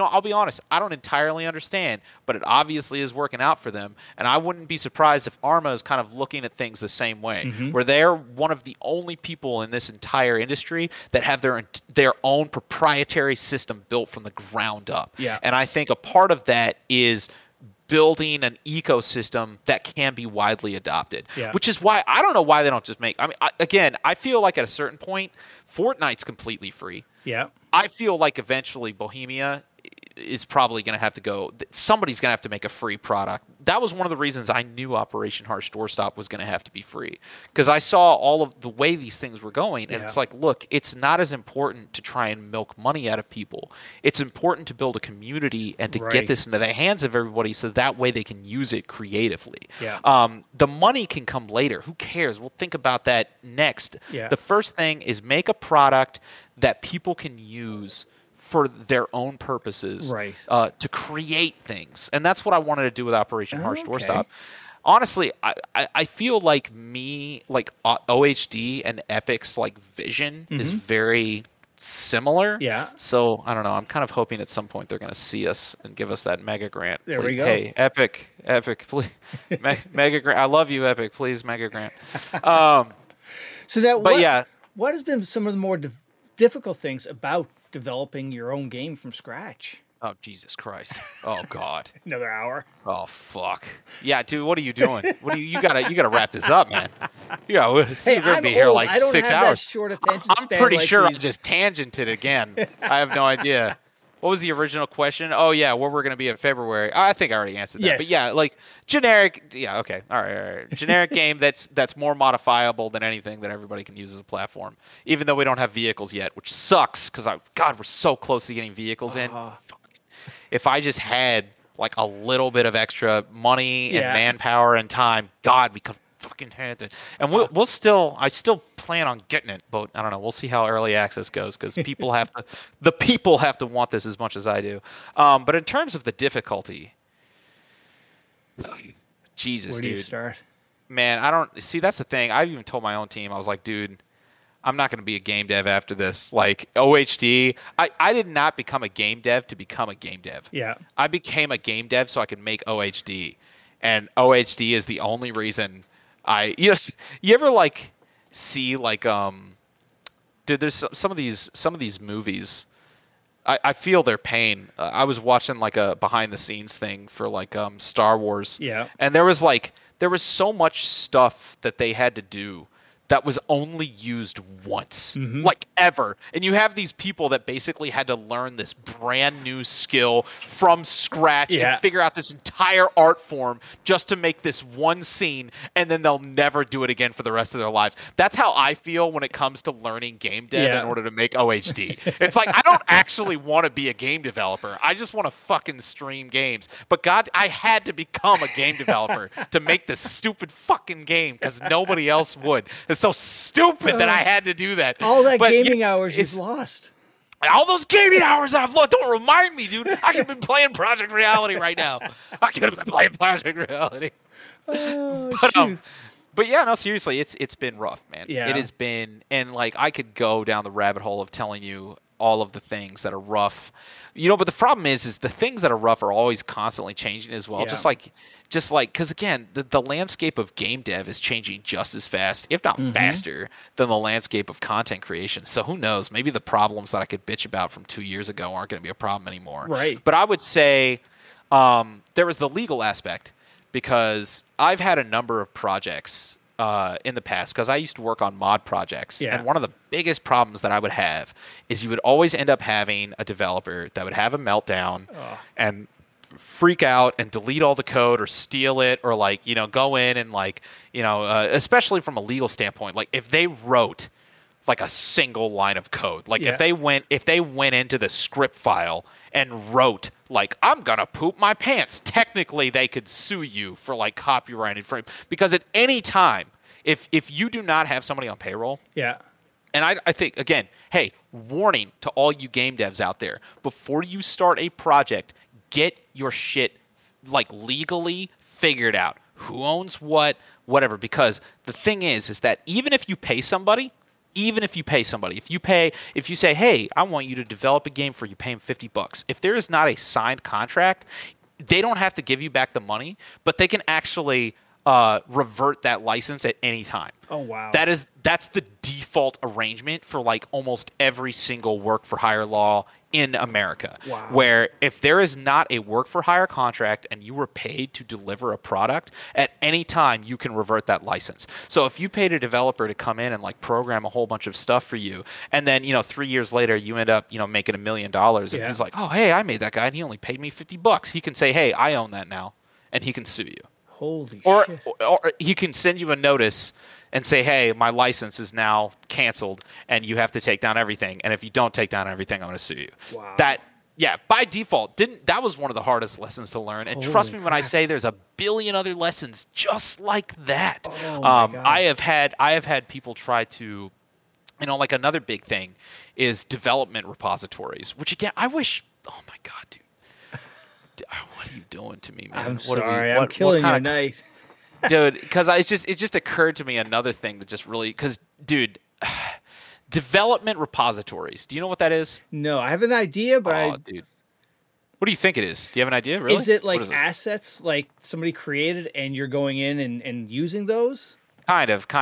Well, let me tell you. So, a repository is like the lifeblood of any project. And honestly, I feel like repositories and repository systems should be way more standardized and way more widely utilized than they are. Because for some reason, and again, this is just the way things are moving, where everybody is starting to realize that they can charge for everything. Oh. And all of these freaking repository systems that used to be free and fun, now all of these people are like, we could actually make it so they have to pay $10 per person that ever clicks a single button. Like, you think microtransactions in video games are bad, my boy. Oh my God. Let me tell you about microtransactions in Jira. Fucking Jira. Don't get me started on Atlassian, you bastards. Like, can't even use basic planning software without having to anyways, okay. But yeah, so hold up. Oh crap. I lost you. Hold up. What? Oh, it's full screen. Okay, hold up. Yep. I'm still here. Yeah. All right. But yeah, so development repositories is basically a server where every single person who's working on a project works. Yeah. So the programmers, the artists, and it logs everything. So, GitHub is obviously a very popular repository Yeah. where you can go on there and everybody can collaborate in a seamless way. Unfortunately, GitHub and the repository system that it utilizes, I'm not going to go into the specifics of like what that is, but like Git and like, if you want to use large files like Git LFS, but configuring for Git LFS is cancer and I hate it. But that Git is a basic repository. There's other types of repositories. There's Perforce and Plastic. We use Plastic SEM, which is another type of repository, but it's better for like large files. And not only does it store the project, but it also logs every single change that every person makes forever. So I can actually go onto my repository now and I can rewind to exactly what it was like 2 years ago. It's actually fun. So with Iron Armada, which was one of the little 2D games that I made, which again was I wish I had done a better job on that game, but if anything, it was a great practice run on learning how to manage development repositories and learning how to build an engine, which we actually built. We built the Iron Armada engine from scratch, which is crazy. Wow. Nothing close to Infusion because it's a shitty little 2D game, but that was a super cool experience and also something that I regret doing because it was way more work than it should have been. And what the hell was I thinking, making my own stupid engine with my team? Like, no way that was ever going to work out. But you know what's funny? It actually did work. You can play Iron Armada. It actually is fun. It still has some bugs. But we did it. But I'm getting off track again. But the cool thing about Iron Armada, I still have the Iron Armada repository. I can rewind to the first day that it started development. And like looked like I still do it sometimes just because it's fun. That's and I can crazy. like go back and it's pretty cool. But from a management standpoint, especially when you start a project, one of the things that's really made managing a development team difficult is, there is the legal aspect, which is an important lesson to learn. boys and girls, make sure you have your legal shit figured out. Everybody needs to be on contract. Everybody needs to know exactly what their cut is or their share is. Even if they're working for free, you need to figure out how that works, because if you are working for free, there's like legal stipulations that come with that, and it's complicated. Just figure that shit out. That is why, honestly, 99% of game dev projects fail, in my opinion.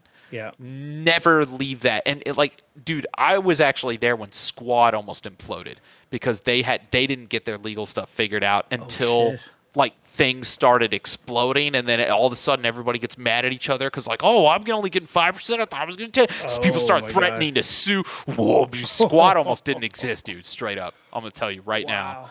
I don't know how much I should go into that, or even it was so long ago now, but dude, straight up almost. And 99% of the projects I've seen all implode for that reason.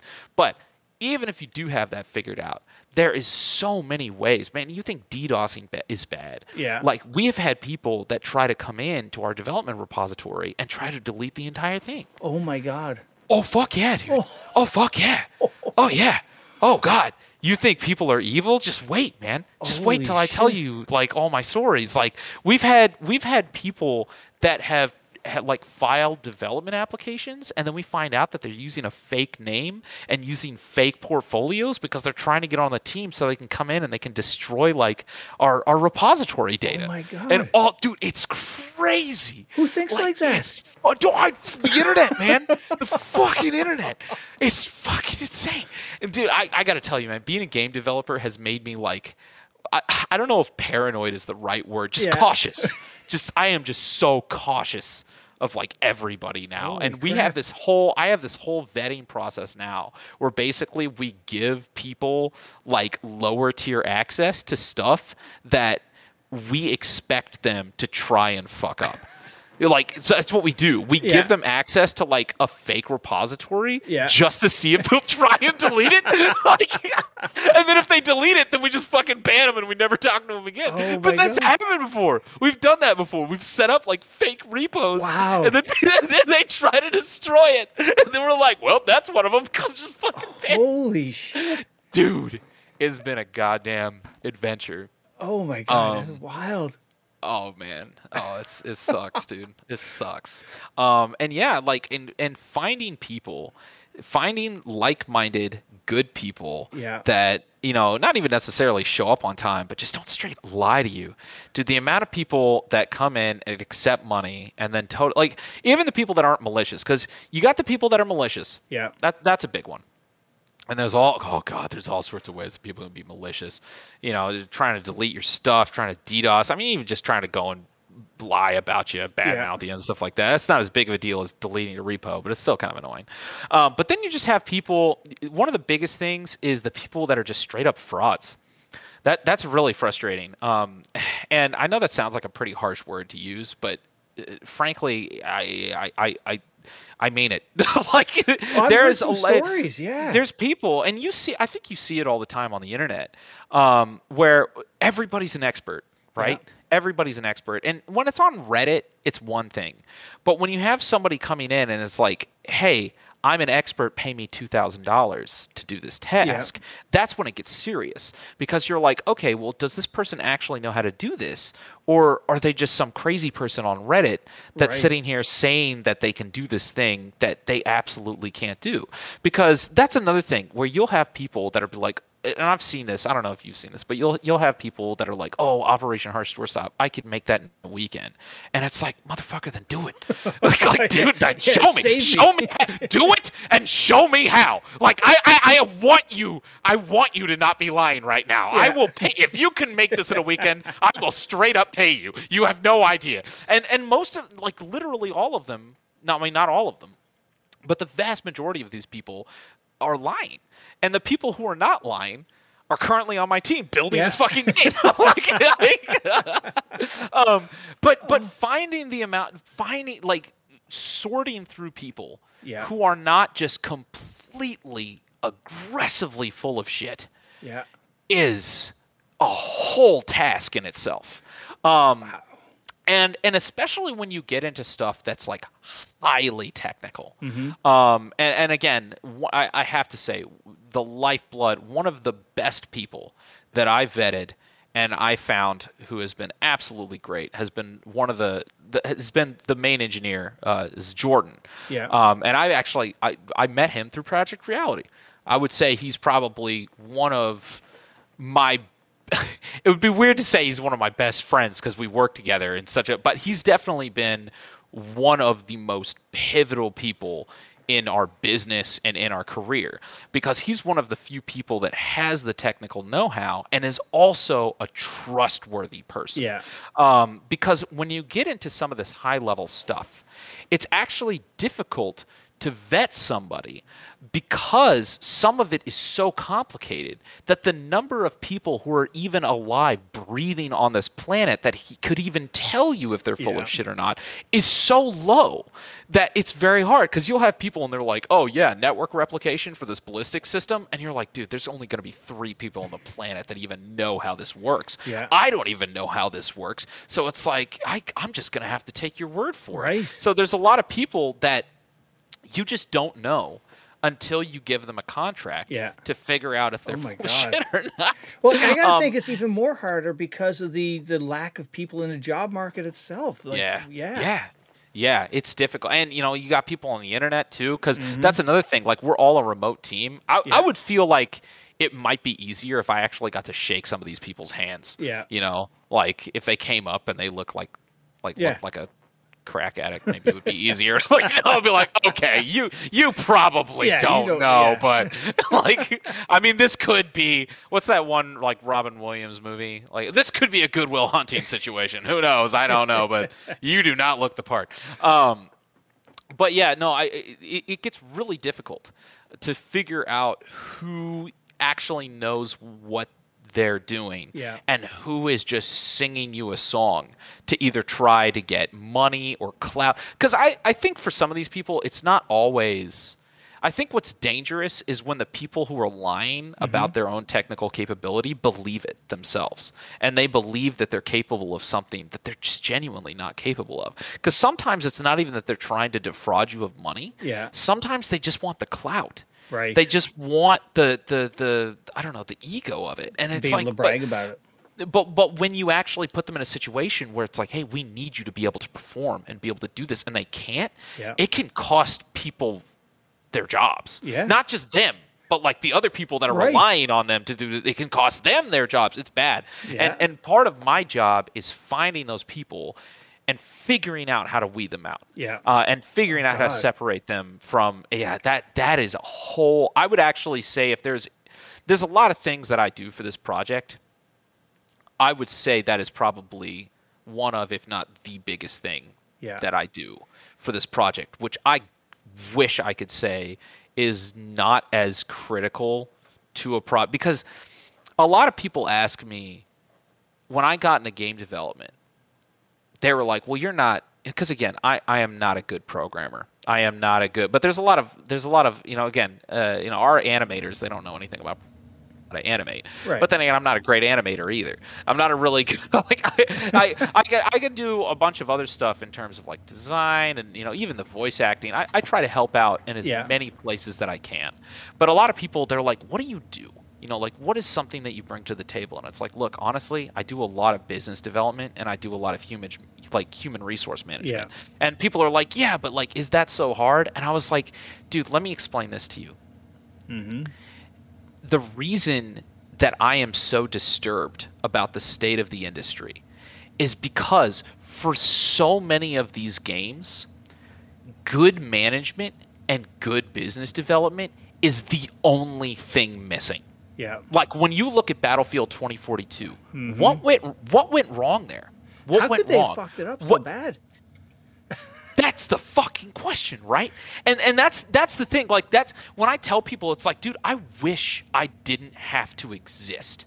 I wish I didn't. I wish figuring out who is malicious, who is a fraudster, who is like, or trying to stop people from putting NFTs in OHD, or trying to stop people from putting in microtransactions, or convince. We've had so many like investors come to us and they're like, we'll give you $2 million if you put it in a battle pass. And it's like, haha, fuck you. I'm not going to fucking do that. Like, I am the person that didn't do that. Yeah. But for every person like me, there's probably 100 people in exactly my position that took the money Yeah. and put in those battle passes, that cut mod support, that laid off people that they had, that maybe paid somebody, like paid an engineer $1 million in order to develop a feature that engineer didn't know how to fucking make. Yeah. And a lot of these problems, I would say almost all of the problems in all of like the modern gaming industry, like releases are all come down to bad business management. Wow. And one of the only things, literally one of the only things that I've done in order to make Operation Harsh Doorstop as successful as it has been. Again, we're not the biggest game in the world, but I would count as what we've done so far as a success. We have a functional game that's done really well on Patreon. We've gotten way further than 99% of indie games that I've seen start out there. So I'm proud of that. But literally the only difference between us and everybody else who has failed or made these is just not making these awful business decisions that all of these other companies are just plagued with making over and over and over and over again. Yeah. And if there's one thing that I've brought to the table, it's just not doing those things, which you think would be so common sense. Right. You think would be so fucking common sense, and it's not.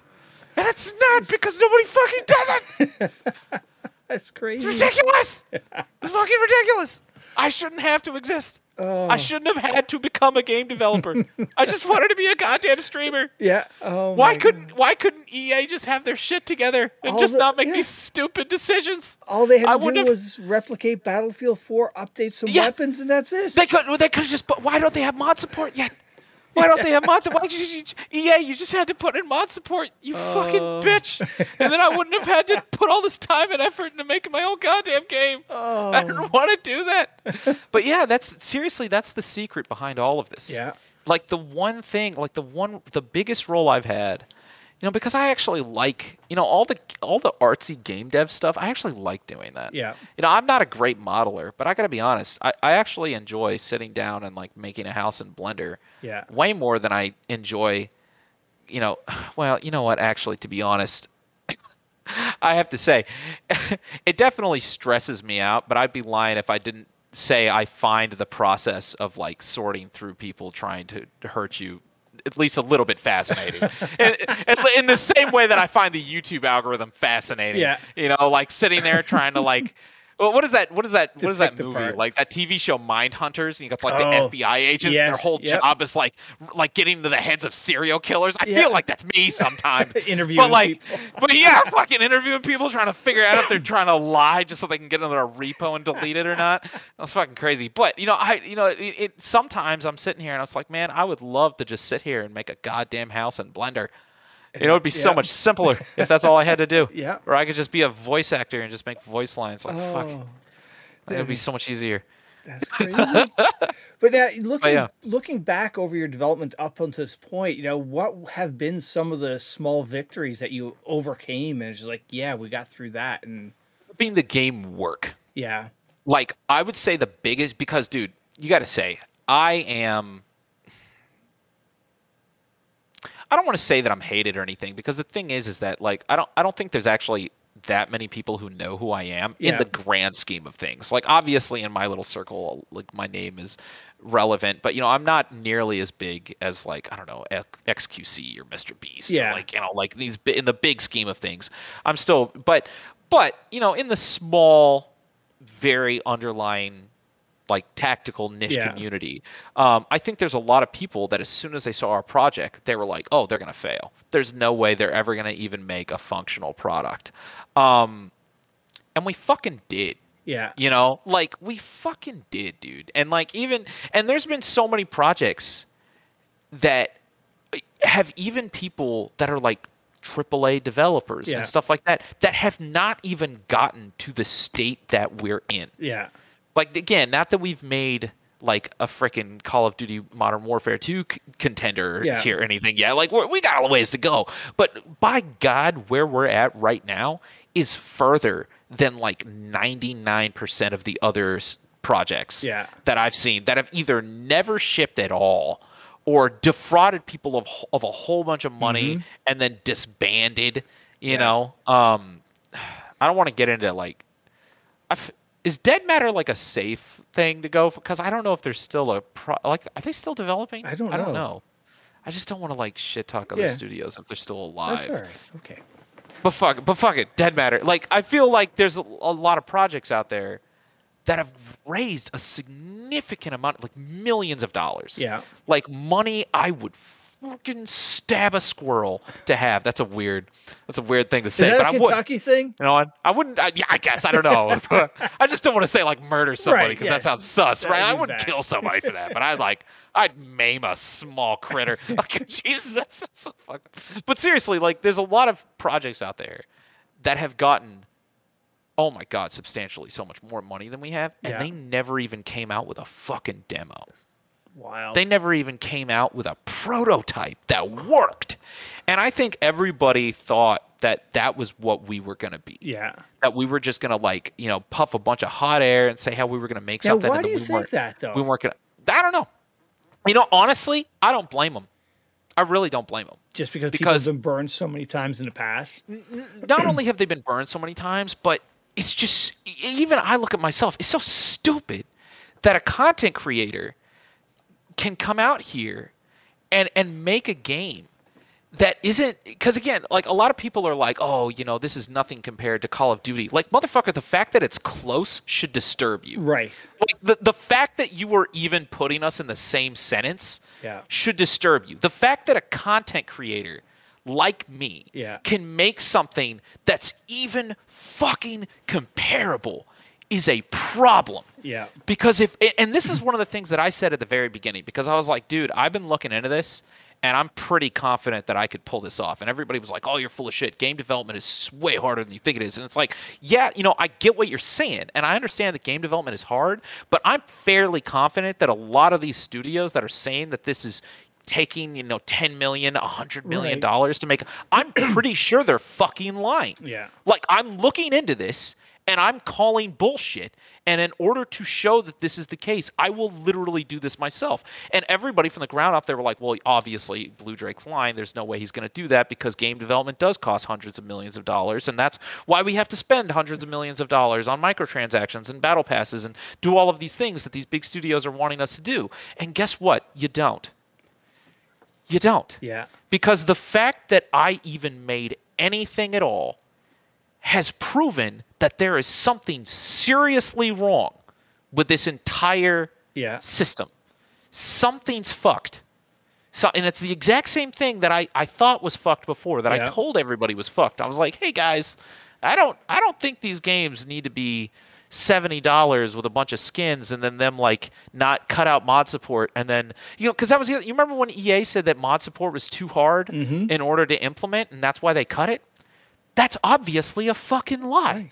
Because and that's why I love it when people call me an idiot, because you can go back many years and be like, Bluedrake's stupid. And it's like, I agree. I am stupid. I really am. And if this idiot, stupid content creator can make a fucking tactical first-person shooter with mod support, then why can't EA? Why can't they? What the fuck?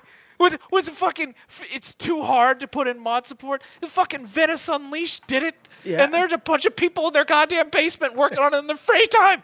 And you've got the best engineers in all of America, or fuck more than the whole world working on your stupid ass game. You can't put in mod support. $100 million a year for it's a lie. And my success in any capacity whatsoever, I feel like the biggest thing about my success.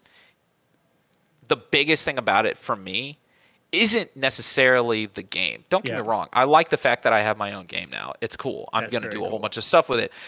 But the biggest thing is that I have proven that all of these other people that have said all of this stuff for years are liars. Yeah. They're fucking liars. Like, and that's like that. I'm hoping, if anything, even if Operation Harsh Doorstop like completely dies or something, I hope I will have proven something. And I hope people will finally use this as proof to stop putting up with all of the lies that all of these studios keep peddling to people. Yeah. Like, god damn. Sorry. That's all right. I didn't know. I sorry. Yeah, It's I passion. didn't want to. I didn't expect your podcast to turn out like this. I hope I'm not ruining No, this. dude, Like, this is your podcast. This Oh, is all should I about just- you. This is all I don't good. know if I should talk more about my childhood or something. I don't know. Yeah, just get you on the couch and no, this is great. You know, going back to the beginning when I was like, yeah, like there's negative and there's positive reasons for why I created OHD. I Yeah. feel like I've kind of gone into depth about that now. Yeah. And I think the negative is everything I just said. There is a lot of spite Yeah. that started OHD, where I was like, everybody was like, you can't do this. And I'm like, well, I'm going to fucking do it if you say I can't, because I'm pretty sure I can. And now Yeah. I did. And the fact that I did, you know, because everybody can say whatever the hell they want. They can be like, oh, you know, like there's no ifs, ands, or buts now. The reality is that I have accomplished this. And we need to stop talking about whether or not I can accomplish this or whether or not someone like me can accomplish Yeah. this. We need to be talking about how I did it. Right. We need to be talking about how I did it and what that means for the industry, Yep. because that means something. Well, the budget you had compared to other people and my what you've fuck, produced, dude, you know? What budget? Yeah. What budget, dude? What I have funded this through like my YouTube ad rev and my sponsorship contracts. Yeah. And like the Patreon, which is again nothing. There's 1,000 people funding us on. Think about that. 1,000 people. Yeah. You could literally take 1,000 people, and with the right management and the right decision making, you could make a game exactly like we've made. Yeah. That's crazy. That is a fact now. Yeah. That's a fact. You put that in history books. That changes shit. Like that's huge. So like, yeah, if there's anything that's been a big milestone for me, getting to that point. Yeah. Showing people, and because I think we already hit that point for me. Like Yeah. people said we would not even be able to have a demo. We came out with a demo. Yes, it's not better than COD. It was never supposed to be. But the fact that it worked at all was that point for me. Yeah. Where I was like, look, I did it. Like, here it is. And how Like, about now you have and it people worked. creating And now- stuff for it? That's got to be now- pretty cool. Right. I think now we've hit that point and we're like, okay, well, what's next? And I think what's next is like, let's make this a dope game. Yeah. Like, we've got a game now. Right. Let's run with this. Let's have fun with this. Let's make something cool. Yeah. And let's put it out for free. And let's do all the stuff that we said we were going to do. And people can take this and run into the horizon with it and do Yeah. whatever they want. so Make cool. mods, you know. And if people keep funding us, right? Yeah. Like who knows how long it's going to last. I hope eventually people are going to look at our story and they're going to look at what we've made and they're going to say, you know what? It makes more sense to fund these guys Yeah. than it does for me to shell out money for the next, pre-order of Right. God knows what. And because, dude, I want to add jets. I want to add helicopters. Yeah. I want to add, destructible environments. Like, I want to do all the shit, man. Like, I want to add in an inventory system that's fully fleshed out. So that way, it could be more like Arma. So Yeah. that way, you could still have your Battlefield game modes or whatnot. But then if you have a fully fleshed out inventory system for the back end for modders to use, that can do like Wasteland game modes and stuff. I Right. want to do all that. I want to do all of that. But you bring up a on- good point. Like somebody, instead of dropping the $70 on that, a reflash of COD, throw some money into Patreon and support people Yeah. like you to, How many streamers do you pay $5 a month for an emoji? Yeah. Like fucking pay me $5 a month and I'll give you a free goddamn game for the entire fucking world. Yeah. Like, come on, that's got to be worth it, right? Absolutely. And I can fund that entirely for the same amount of money that maybe your run of the mill, upper level Twitch streamer Right, gets. yeah. Like the amount of money they get, like, and I think some people underestimate. Like some of these streamers, they make like $20,000, $30,000, $50,000 a month. Yeah. Like that's a lot of money. That's a Absolutely. lot. That could absolutely fund. And everybody's like, oh, putting in jets that would take a lot, and it's like, dude, I for $50,000 a month. Give me $50,000 a month. I'll show you what I can fucking do. You crazy? You crazy? And some of these studios, again, I think people don't realize. Like, if you were to take $10 million, let's do the math right now. Because some people are like, let's see, $10 million. $10 million divided by, let's say 2 years of development, right? Because that's the current rate. Yeah. So and it's like 2-year turnaround. So 10 million divided by 24. Dude, that's $400,000 a month. A month, dude, and that's a low end. Yeah. That's a low end indie studio that like they get a publishing deal. They get like anywhere from crazy. 5 to 10 mil, dude. That's if you were to ration that out, that's over $400,000 a month for the What could you do development with cycle. that? Yeah. Yeah, and then, and I'm sitting here asking for $50,000 a month, and we're getting like 7. Yeah. You know, I'm sitting here developing on 7. You know, and these guys are getting 400 a month. Are you fucking crazy? And we've made what we've made on 7. God, imagine what I could do with 400 Yeah. a month. Oh my God, I could make this entire fucking game for 400. But you just might once, not you a may month, go just crazy total. though, trying to find all the talent though, and weed through all the crackpots. Hard. Though. It's hard. Yeah, dude, absolutely. weeding through the crackpots is a full-time job, straight up. Absolutely. So let's talk about the music side of you. The Okay. Yeah, sure. Johari. Yeah. Did I butcher that wrong? No, Johari. Johari. Johari, yeah. Where It's did a that- name. Where did that all start? In what capacity? From I mean, I already told you my whole backstory about like the music and things, but how did the band come together? What brought that together? Oh, well, you know, honestly, the band has gone through 3 lineups now. Oh shoot. So I am the only original member. I founded the band with like 4 other guys. Yeah. They're all gone by now, and then we've had 2 other entire lineups since then. Oh shoot. Everybody ends up just over time. Yeah. You know, either giving up, they have kids. Mm-hmm. A couple of the guys got arrested for possession and went to Oh, shit. jail. Yeah, that was fucking weird. Yeah, man. Add COVID in there too, Rockstar probably. life, COVID. Yeah, dude. Yeah, I started in high school. Yeah. Or not in high school, sorry, college. I was in college. Obviously, I studied classical voice, classical opera. But, you know, I always had this weird fascination for metal. I just love metal, dude. I love it. I used to listen to power metal when I was younger. You know, obviously, I mean, the one I'm going to say that everybody's going to know is Dragon Force, dude. Dragon Force dropped when I was in high school. I was like, fuck yeah, man. But I also was super into like some other bands like Sonata Arctica, Mercenary. Nobody's going to know those bands, but love those bands. And then it just kind of grew from there. I was just super into it. But I remember, you know, my vocal instructor being like, oh, but if you sing that growly stuff, you're going to ruin your voice. Not true, by the way, apparently. Not sure if you know that. Death metal doesn't ruin your voice if you use correct technique and you study the correct ways of preserving it. And you have your true chords and your false chords. And there's a whole anatomy to it that we're not going to go into because it would be boring and long.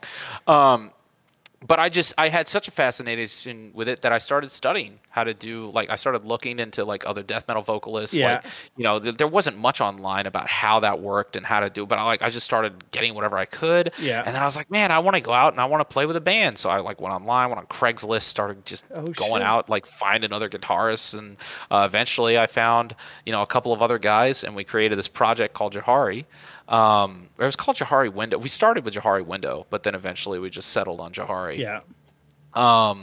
Because Johari, it means like blood diamond in Swahili. And we're like, that's sick.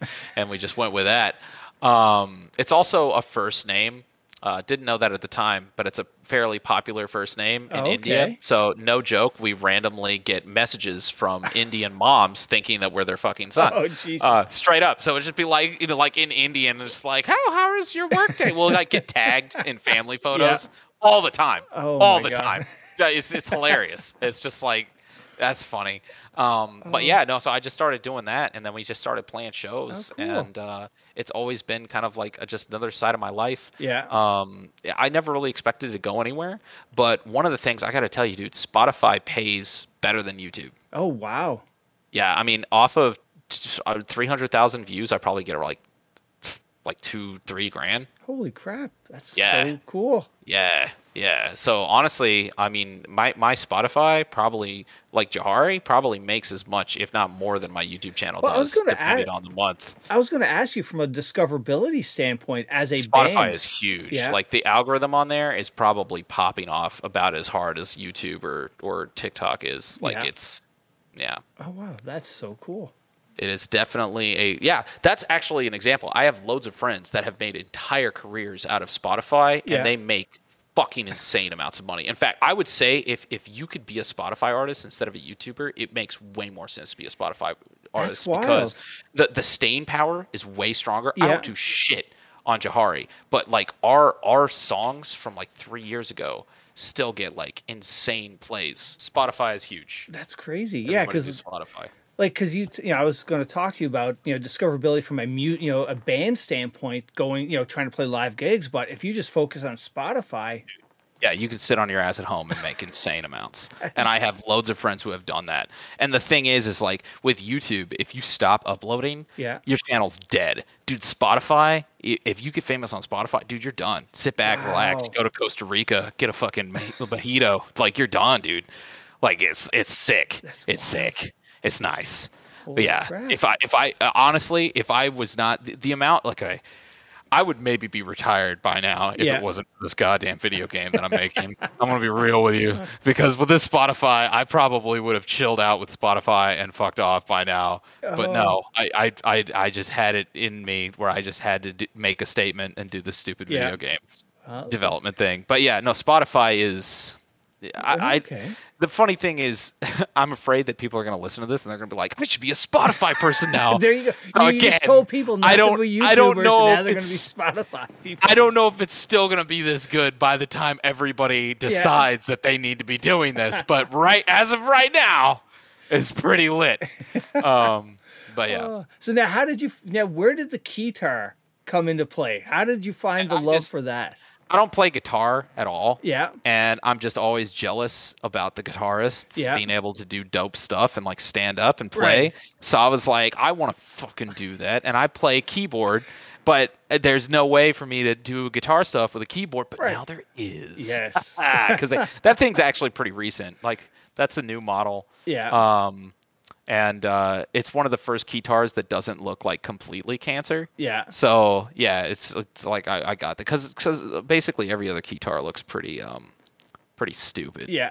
But that one actually looks. I mean, it still makes me look like a damn nerd, but it looks like a sick nerd. Well, You know what I'm step saying? up from Weird Al, Yes.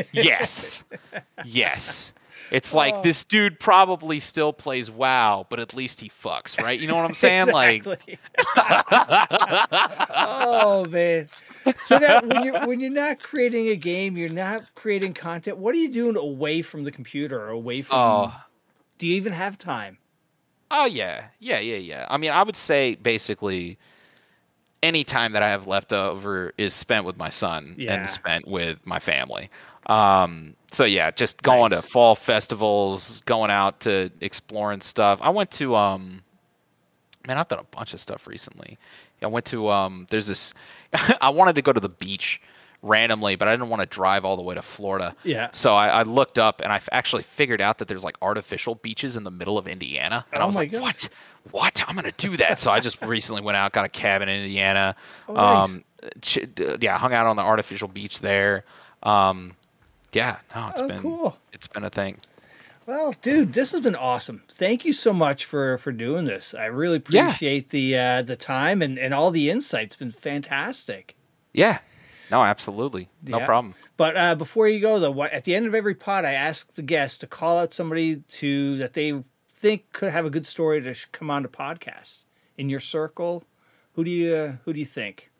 Man, have you already talked to Controlled Pairs? No, I haven't. You got to talk to him, man. He's up and coming. He's got a dope ass backstory. Yeah. Karma does too. Have you done Karma? I haven't done Karma either. Karma's sick, man. He's got a great backstory. He's probably one of my best like content creator friends that I have.